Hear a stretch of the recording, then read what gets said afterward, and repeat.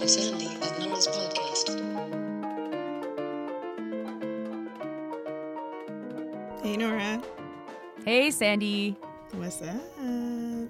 This has been a really, really, really wild week. Yeah. In politics. Yeah. Let's just try to focus on, let's zoom out a little bit. Let's zoom out a little bit and talk about all these Canadian leaders who are trampling on our charter rights and freedoms. Yeah. What's with that? What is with that? We've got Doug Ford. We've got Lego. That's a fun name to say, actually. Lego. And Trudeau. Yeah, Trudeau. He's so everybody's favorite prime minister. And I mean, no one's talking about the way that he's trampling on charter rights. Can we talk about that? I don't know if you hear these interviews on CBC from people who are trying to appeal to Donald Trump or other world leaders by talking about how great Justin Trudeau is. It actually makes me so sick. Oh, it makes me sick too. And it's like, okay, so the guy is trampling on a lot of rights. You know, the Indigenous communities still don't have drinking water. Like this whole border security thing with the former cop, what's his name? It's like Bill Blair, whatever. But I feel like you might be thinking about something specific because you named Lego, my charter rights. That's a little ego reference right there for everybody. Oh, you ruined it. You ruined the fun of his name. There we go. It's over. Just like when you made Doug a fucking verb. Okay, that was fucking brilliant. Didn't even acknowledge it on Twitter. Refused. I noticed. I am talking about something specific. I am talking about the right to strike. People don't think about the right to strike as a charter right, but it is a charter right 100%. Yes. And workers do have the right to demand better. But before we get into all that, why don't we talk about what's happening with CUPW, our postal workers who are on strike across Canada? Yeah, so the Liberals introduced a piece of legislation to stop CUPW from their rotating strikes. And so when you are in a labor dispute, let's say you've got a contract that hasn't been settled and you've got 1 to 10 demands, let's say. And so you say, here are our demands. The management's supposed to say, here are our demands. And you're supposed to sit down at a table and hammer it out until you come up with an agreement that both sides can live with. If you can't come up with an agreement that both sides can live with, eventually it'll get kicked to other pieces of labor legislation that will likely put you through a process called binding arbitration, where a judge looks at both sides and says, here's what is the most neutral, middle of the ground kind of set of demands. That's how it would go if there was no tactics like a strike or a lockout employed by either side. And what is required for that to work is something that is called good faith. And I laugh because I feel like it's on such short supply these days. And so, if you have a union that is saying, here are our demands, and then you have management saying, that's nice. And then you're doing this for more than a year of negotiations. And so you're like, here are our demands. And management's like, that's nice. Because management knows that government will do whatever you ask it to. They will crush the workers' action, that the strikes aren't going to affect the bottom line all that much. There's really no incentive for management to bargain in good faith. And that's where we're at with the CUPW strike, where workers are bargaining for mostly better workers' health and safety.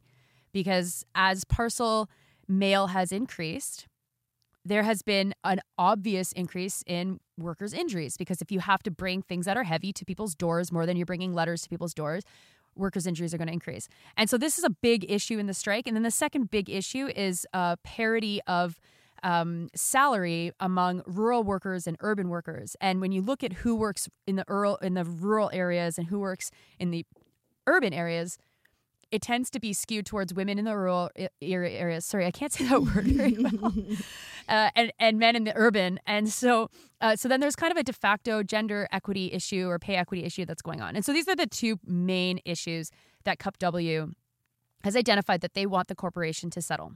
And so, Cup W has put out their demands. They want to have this stuff equalized, the salary discrepancies equalized from the rural to the urban carriers, and they want to have the corporation take workers' health and safety more seriously. And the corporation has said, fuck you. We know that, the CBC is going to run Ian Lee non-fucking stop, and he's just going to say random stuff about e-commerce as if like it's still 2002.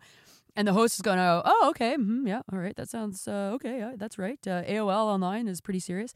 And they'll invent a narrative, and I think that's what we could talk about a little bit. They'll invent a narrative that justifies ending the workers' action by putting legislation together in the House of Commons, rushing it through to stop workers' action. And it's just, like this is, to me, like I don't know if this has been proven anywhere in a judicial sort of way, but it's just so obviously bad faith because this is becoming more common now.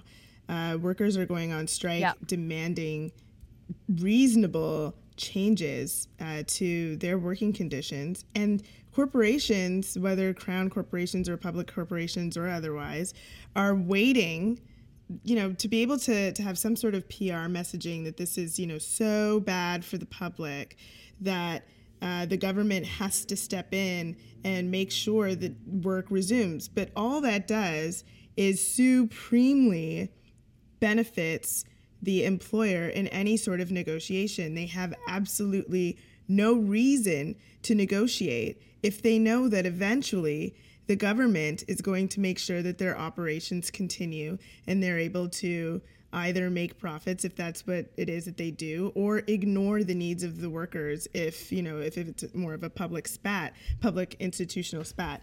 But what that does is it takes away the whole philosophy or premise behind being able to negotiate on both sides of the table. The workers have the power to take their work away, to say these conditions are so unacceptable that we can no longer have business as usual. We can't continue to provide this service because our working conditions are this unacceptable.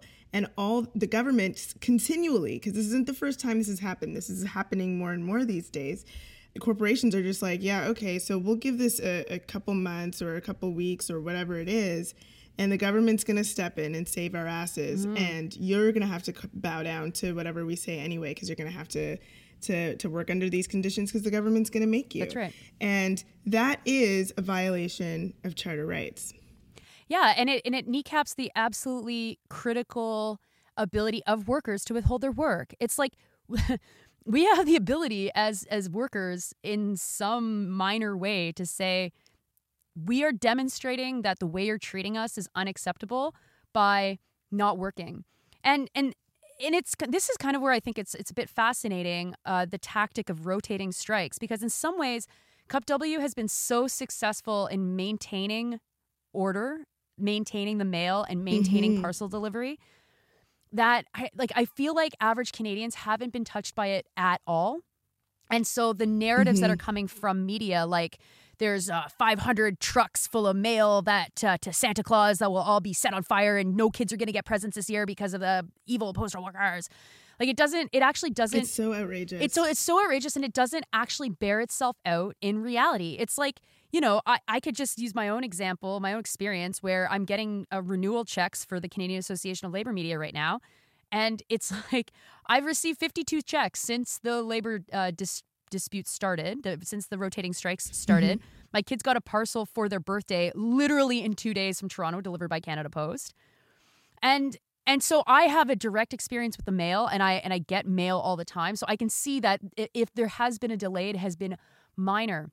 And so I wonder if one of the problems is that Cup W hasn't stopped the mail well enough to really bring the corporate side to their knees, and it's just allowed for the corporate side to just say a lot of fucking weird things. Like the House on CBC yesterday had the head of eBay, and she was saying that from the consumer side, there has been no disruption. But her concern is small businesses, that small businesses are feeling nervous, which is bad for business. eBay's concern is small businesses? Yeah. Like what? eBay? Oh, okay. I know. I was like, sorry, is this Etsy? It's like, no, it's eBay. Oh. and so it's like, sorry, so your feelings are what's driving this? Like, so never mind the fact that the mail is still being delivered, that there aren't these massive delays, that I don't know if a single journalist has managed to go and find these phantom trucks. At one point, the Canada Post said that they need to end the rotating strikes because there's 1 million pieces of mail that haven't been delivered. And Jeff Bickerton, who's a researcher for CUPW, says that there were 67 days last year alone where there was more than 1 million. Delivered over 1 million pieces of mail in a day. In a day.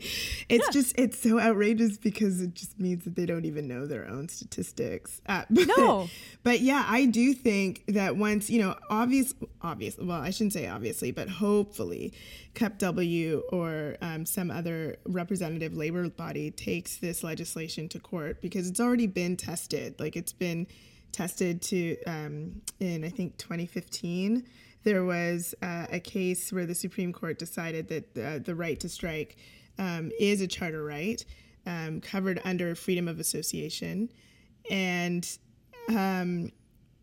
only in minor cases where there's like threat to life. So they're talking about striking like emergency services. Could there be an exception? So probably CUPW or some other representative labor body is going to take this legislation to court. It's going to probably take longer than the Christmas period, which is, I assume, what the purpose is. I don't know. And they're going to win. And at that time, I really do think that perhaps the strike should be ramped up to not necessarily be quite so rotating and friendly, because the point of taking your labor away is to show the public how useful the service is, how necessary the service is, and how those workers then deserve to be respected. And the corporations who have a lot of money, the folks who are at the top who have a lot of money, have done a lot of work over the years to transform that message to, oh, look at these, lazy striking workers who just want, and don't want to do work. But we need to recognize what they're telling us by withdrawing their work. They're telling us our working conditions are so alarming that we're going to do this really hard thing, which is most of the time, especially in Canada, stand outside in really difficult conditions, not be paid what we are, what we're usually paid, and demand better for ourselves. That's really hard. Right. That's an extreme measure to take. And it means that something is going wrong between the way that the employer is managing employees. And people have a right to say, no, I'm not going to be beholden to these terrible conditions. And as Nora mentioned, the demands that people have are not outrageous. And so if they take their labor away in greater numbers, our responsibility as people who are watching this isn't to just say, oh man, I can't fucking get my package out to, I don't know, Quebec City for Nora's kids. Yeah. But it's to say, oh man, I can't do that. And that's because some shitty fucking greedy management fuckheads aren't doing what they need to do to make sure that there's not gender discrimination in the pay. Like, come on.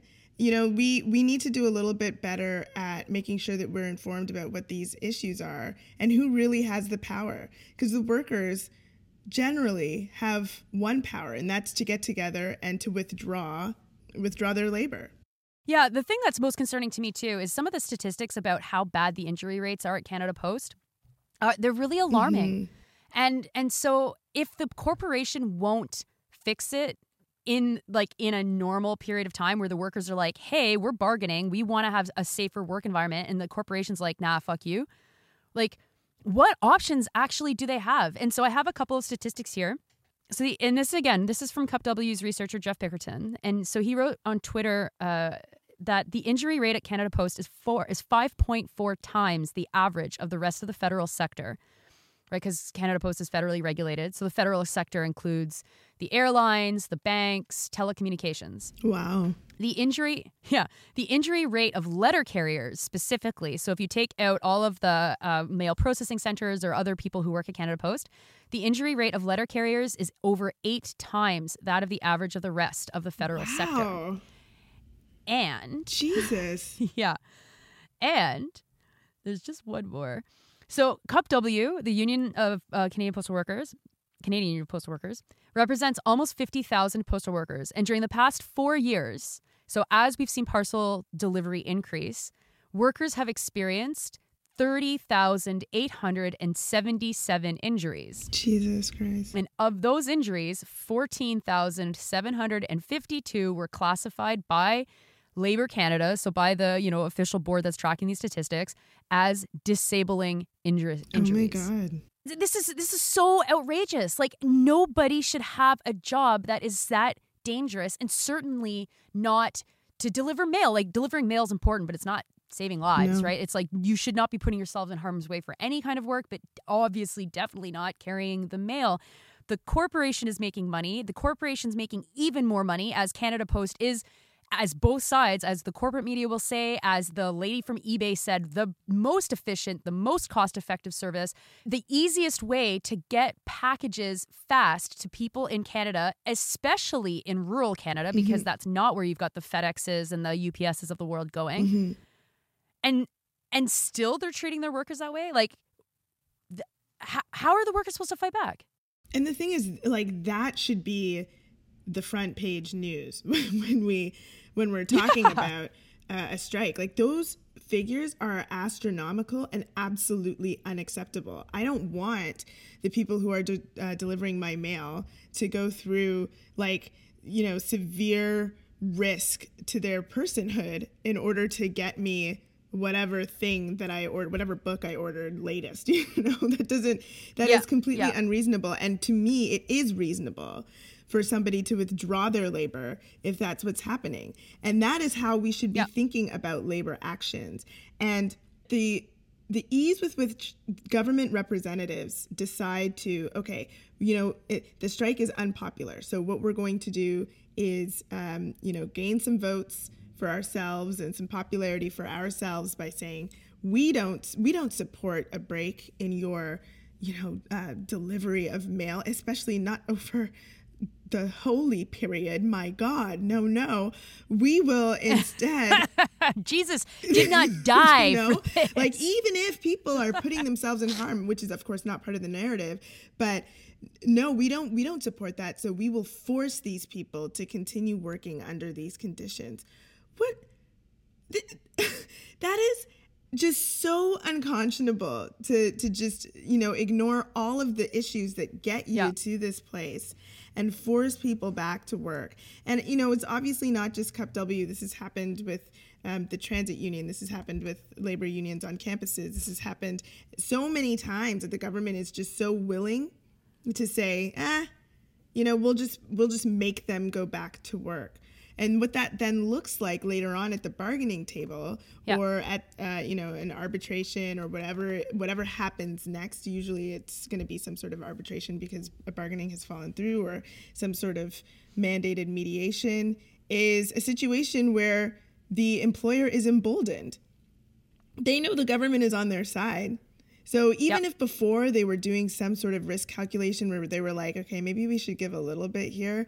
Once the government says, well, we'll support you by making sure that the workers are back at work and you look good, we look good, workers look shitty, then the employer's like, what do I have to lose now? I might as well take this all the way because there is no disadvantage for us. Meanwhile, the workers have been out of work, off on the streets for so long, and have already taken huge disadvantages to themselves personally and by being on strike, which is a really difficult thing to do, and then have to go through an even more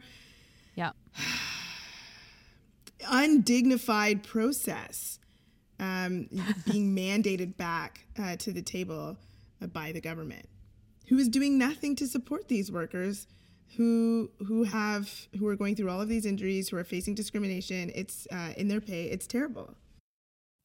Well, and it's also like, think about it from the perspective of the House of Commons is supposed to represent average people. So average people, they would argue, average people deserve to get their mail. Mm-hmm. Okay, except average people are getting their mail. So why are you intervening? And even then, average people also have the right to declare a strike, which includes the 50,000 people that work at Canada Post that are represented by Cup W. Mm-hmm. And so if you generalize this across the federal industries, so you've got Cup W, you got Canada Post, so a profitable, effective corporation that Canadians all rely on in very different ways. Then you've got a corporation like Air Canada, mm-hmm. right? Former Crown Corporation, now it's private. Air Canada.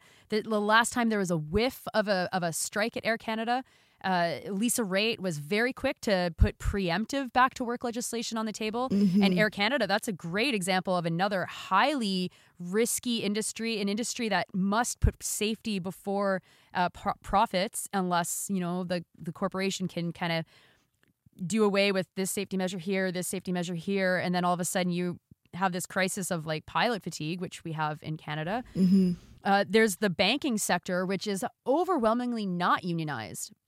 And in the banking sector, what are they known for? They're known for unbelievable profits, $36 billion in collective profits of the 5 major banks. And where are those profits going? Those are going to line the pockets of a couple of men who have a lot of power. That those profits don't go back to bank workers, and they can't even collectively bargain. They can't even force a redistribution of the profits that were created by them.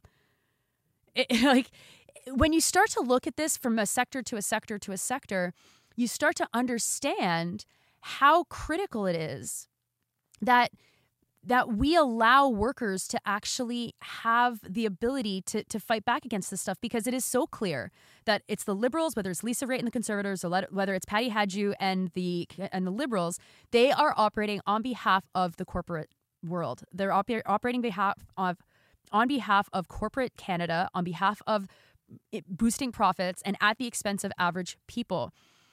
And so there's actually a much broader issue here. It's the issue of divesting power from the federal government or from any government through labor negotiations. Mm-hmm. And this is, I think, the most important thing so if you're listening to this podcast and you don't know much about the labor movement, this is like put this on really, really high, because this is the most important thing.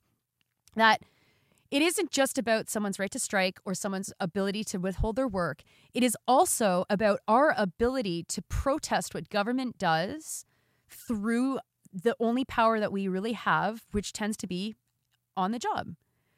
And so if the government can kneecap this kind of action, if they can kneecap strikes, and they won't allow any real disruption to the corporate world, to corporate profits, then what check and balance to their power is there really? Or is it that we've got a government that's working hand in glove with the corporate world? And yeah, so that just means 14,000 disabling injuries across the entire Cup W membership. It's like, yeah, no big deal. And then those people, what does that mean for their family? Oh, their family might lose someone who can't even work anymore, or they have to work fewer hours, or maybe that develops into an opioid addiction, which we also know is being fueled by workplace injury and people having chronic pain thanks to being injured on the job. And the government's like, yeah, whatever. That's something really important, which, Nora says we also know, but I don't know that a lot of people know this. And that was originally what we were going to record about this week, before this week became like such a political quagmire. So, but we will be talking about that. But we have to recognize that these things are all connected. They're not isolated incidents that don't have some sort of other effect on our public health industry, on the way that social assistance is provided.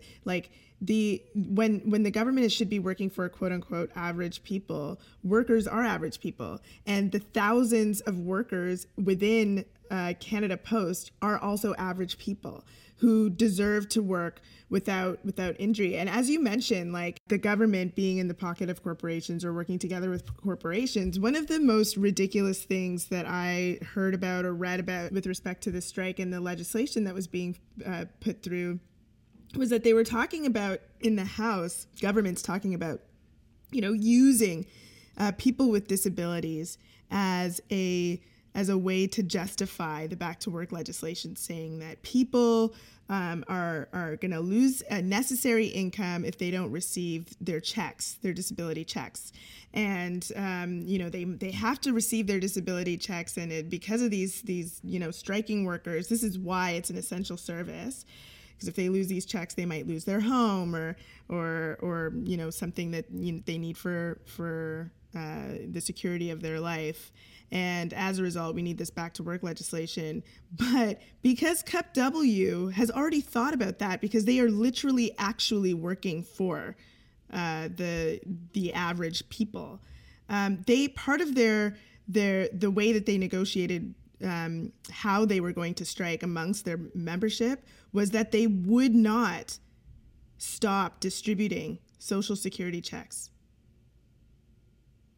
But Canada Post has directed some of their workers who are, some of the striking workers who are, because the strikes are rotating, who are doing the delivery, not to deliver letter mail. Why would the corporation direct their employees not to deliver letter mail, if not to create this whole situation so that the government could say exactly what they're saying? CUPW never wanted to stop delivering that mail. They never had any intention to. The only reason they would have ever stopped was if the employer made it so that they couldn't do it, because the employer manages the work. Why would the employer do that? It is not like, it's absolutely ridiculous the way that corporations are able to work with the government to do something so, like, that is just so offensive, the way that they created this narrative by putting people who are extremely vulnerable in danger. Literally in danger, so that they could have something to point to say, look at what these bad striking workers are doing, because that they know that they control the narrative, and that it's potentially CUPW wouldn't be able to poke a hole in that narrative. Now, I don't think necessarily that's the case. I think that it's possible, but certainly at this current moment, the government and Canada Post's narrative on that piece has certainly been the winning quote unquote narrative. Totally. And they're benefiting from the fact that so few Canadians do have direct experience with strikes. And it's whether you are a union member or you're not a union member, or you have friends who are union members. If you don't have an experience with a strike where you're like, okay, something's been on strike, it's kind of annoying, but it's not really affecting me, and I'm not going to cross the picket line because I know enough to not do that. That comes from actually living in a world where the services that you rely on from time to time go on strike. And Charles Smith, who's a professor at the University of Saskatchewan, he posted a really great chart a couple of days ago about the decline of public and private sector strikes. Basically how they've risen and then declined from 1946 until today. And so from 1946 until today, we're not far off actually from the number of private sector strikes from 1946 as we are till today. There was just over 200 in 1946 and just under 200 in 2018. But the peak was in 1974. And in 1974, it shot up to more than 1,000 private sector strikes in 1 year. And the public sector is a little bit different, because, of course, the public sector wasn't broadly unionized until the 1970s. And then that's a place where there's been a lot of union density growth, whereas the private sector is kind of the inverse. But the curve follows along similarly, that in the private sector, in 1980 was you had the peak of the number of public sector strikes being about 300, and then in 2018 dropping to below 100. So people just don't have that experience with like how workers' power can force change, and it's really too bad, because the reality is that there isn't a single thing that we have in society that didn't come out of workers' struggle. There's not a single societal benefit. So welfare changes, ODSP changes in Ontario, or the public school and the way that the public school system exists. All of these things were forged from struggle. And like a lot of people are sharing that image, saying that maternity leave didn't exist in Canada before 1981. Before 1981, women didn't have maternity leave. And now it's like you kind of think it's a given, but maternity leave was won in 1981 from a strike staged by the postal workers. And it was postal workers that actually fought for and won the first kinds of maternity leave. And then it starts to then snowball across sectors, and then it starts to make its way into provincial and federal legislation, and you start to have some entitlements that way. What strikes me the most about this moment that we're in, that we're like you and I are always grappling with and trying to understand and try to explain to average people, is we understand the necessary, or people understand, I think, that you have to fight for the things that you get within society. You have to fight. You really have to fight for your rights. Whether or not people are actually fighting for the rights is a different story. But I think that that's something that still does exist within common understanding. But at the same time, we are witnessing like historic rollbacks in workers' rights from the government of Doug Ford. We will, for sure, if Jason Kenney gets elected, see workers action, workers organizing get crushed by Jason Kenney. We have the Saskatchewan government that tried to trample on workers' rights, which led to the decision from the Supreme Court of Saskatchewan versus the Saskatchewan Federation of Labor, or maybe I've reversed those because I'm not that good with the details. But that actually was the test that said that no, the right to strike is guaranteed by freedom of association under the Charter of Rights and Freedoms. And so, like, there's awareness of the need of like that, the 1% is bad and the 99% is good, and that, they're always going to try to keep us down if they can. But we have no popular conception of what it looks like to be interacting on a regular basis with a strike. And that's because public and private sector unions' strike activity is so low. And of course, that brings it back to what I was saying about Cup W, is that maybe the work action was too efficient. It was too good. That the mail hasn't actually been stopped, because even though they are doing everything they can to make sure that Canadians are not disadvantaged, or they're not inconvenienced by this labor action, the media has still whipped up anti-worker sentiment, has propped up the voices of someone like Professor Ian Lee from Carleton, whose point I've heard him interviewed, I think 3 or 4 times on CBC Radio and various shows, and I still don't understand what the hell he's talking about. And at the expense of actually hearing from the workers about what it is like to be a rural mail carrier, or what it is like to be injured on the job and then to have to still support your family somehow. Like, when did we lose that humanity in this discussion? I mean, I just like another thing to think about also when we're thinking about strikes is, we're constantly talking about how important it is to organize a fight back against the type of changes that we're seeing in our society in this, in this current socio-political moment. And striking is a really important one. It's one that I think we're going to have to develop quite a bit more, perhaps so that it looks more like it did in the 70s. We're going to have to develop the way that as working people, we engage in a strike activity and what we're talking about and how we're talking about them, so that we can affect the sort of institutional change. But it's such, the fact that it's a protected right makes it such an effective way for us to engage in civil disobedience in some ways that really forces the employer and government to have to pay attention to what we're talking about. And it may be the case that if governments continue down this trend of continuing to force workers back into their jobs, back into unsafe jobs, or back into working conditions that are unacceptable, then we're going to have to start thinking about wildcat strikes. Oh, what is that? Strikes. What is that? Strikes that do not follow the normal labor process and that are quote unquote unlawful. You continue to be on strike even when the law is not protecting you for your right to strike. And there's a few situations where that may happen.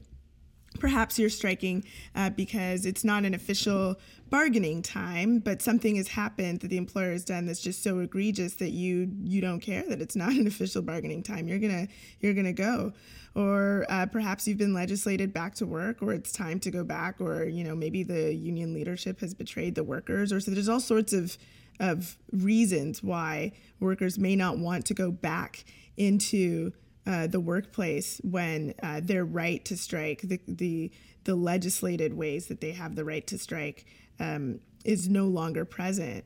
And, Right. Wildcat strikes used to be all strikes before strikes were protected by the government earlier in the last century. All withdrawal of labor was outside of the legislated accepted framework. But it may be the case that we're going to have to start thinking about, as working people, a strategy to withdraw labor outside of what's legislatively protected for us. If, politicians with, I don't know, people say he has great hair. I don't really think it's that great, but politicians with great hair, trample on our charter rights in a nicer, friendlier way. Yeah, and you said may. I'm happy to just say straight up, like, no, it will require illegal work action. It absolutely will. And that is hard for people to get their heads around, because illegal work action usually comes with fines. It can come with jail time. And that's the reality. And it can come with losing your employment, obviously. Oh yeah, absolutely. Like in Quebec, if you encourage illegal action, there's massive fines for the union and for the leadership, and then the union's like, well, should we be getting rid of our money in strike pay, or should we be paying all these massive fines? So there's other considerations that you have to think about if you're going to engage in some sort of illegal work action. But and maybe we can finish on this. When I started the research for the book I wrote a couple of years ago on what the labor movement is and how to renew it, I had a document from the Canadian Labour Congress that was pretty old. I think I think that they would rewrite it year over year, but it was written in a way that it sounded like it was a couple of decades old, and it just kind of dropped in the middle of a paragraph about what a union is. So it's like talking about dues, and it's talking about shop stewards and grievances. And it said something like, oh, and also unions are the only defense that we have against fascism. And I was like, what? I have never heard that. And I don't understand how you could say that. Like, it just felt like it was totally out of left field, and it didn't make any sense, and it wasn't explained. And as of course I did the research, and I've done a lot more writing on this. It's true. It is actually 100% true that workers' democracy and the democratic structures within a labor, within a workplace, and then the democratic structures that create your negotiating committees, that create the demands at the bargaining table, those structures are a defense against fascism or fascist tendencies. And so when you look at the heyday of fascism, and if you look at how workers today. No, we're not there. No, we're not there yet. Oh, okay. Oh, sorry. Okay. Sorry. Just wanted to clarify. Continue. Well, and obviously you're thinking in that direction, and I'm going to go in that direction. But if you think about, like, Mussolini, his henchmen went after socialist organizations and unions. Hitler set up his own unions and made independent unions illegal. Like, the labor bureaucracy with its money, with its resources, office space, and democratic buy-in from the population is the only real defense against fascism, because that's the group of people who are actually explaining this to average people to try and make them say, oh, what's happening is really bad. And so when you think about it in that way, any attack on collective bargaining needs to be viciously resisted. It needs to be resisted by the people themselves, but it also needs to be resisted by people like you and me who have never been members of CUPW and who receive mail like everyone else, or maybe me a little bit more. I don't know how much mail you get, but we have to be the average people who are not connected directly with the union are the ones that have to say, hey, Justin Trudeau, not fuck only you. did you well, okay, yeah, one, fuck you. Two, not only did you promise to not treat CUPW members the way that Stephen Harper did, which already, he seems to be, because do you remember that marathon session to vote for the Back to Work legislation in 2000 and whatever it was, 11? So not only have you broken your promises, but this is a far right tactic that the Liberal Party of Canada is engaging in.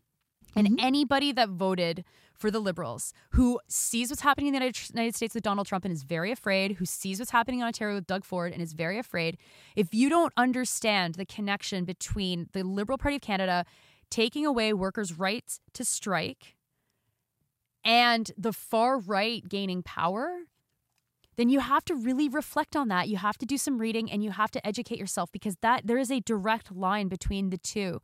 And when we are fine as a society with not allowing workers to strike as a protest to their management who's refusing to bargain with them over something as important as workers' health and safety, like then we're saying we're okay with sliding towards a government like Donald Trump, or we're okay with what's happened in Ontario. So that's my call to arms a little bit. Like, this strike is symbolic. It's also very literally important for many, many people, for tens of thousands of people and their families and their communities. And it's important because it protects our public services. It's important because CUPW has the capacity to do a lot of really great things, like fight the bank's profits through creating a postal banking service. That's a whole other discussion. But at the end of the day, we cannot wait for the union to go and challenge this in court. It has to be challenged on the ground, on the picket line, occupying members of parliament offices, forcing Liberals to answer for agreeing to such a vicious tactic, to say that we reject this and we reject those politics. And when we voted for you, we voted against those politics, not for those politics. Exactly. And that's about it. So, we obviously 100% are in support of the workers here, and we really encourage all of our listeners to support CUPW in any way that you can. Like if you know about an action happening near your city, go out, visit the workers, talk to your family members and people around you about why this strike is so important. Call your MP, your member of parliament, your MPs, and give them hell about this legislation. And when whatever lawsuit is won, because I'm really hoping that that's where we're going next, we need to be ready to support even more intense actions. Fuck government trampling on all of our rights. That's right. And the holiday season's coming up. You could order from Amazon, or fuck Amazon, actually. That's a whole other side of this debate.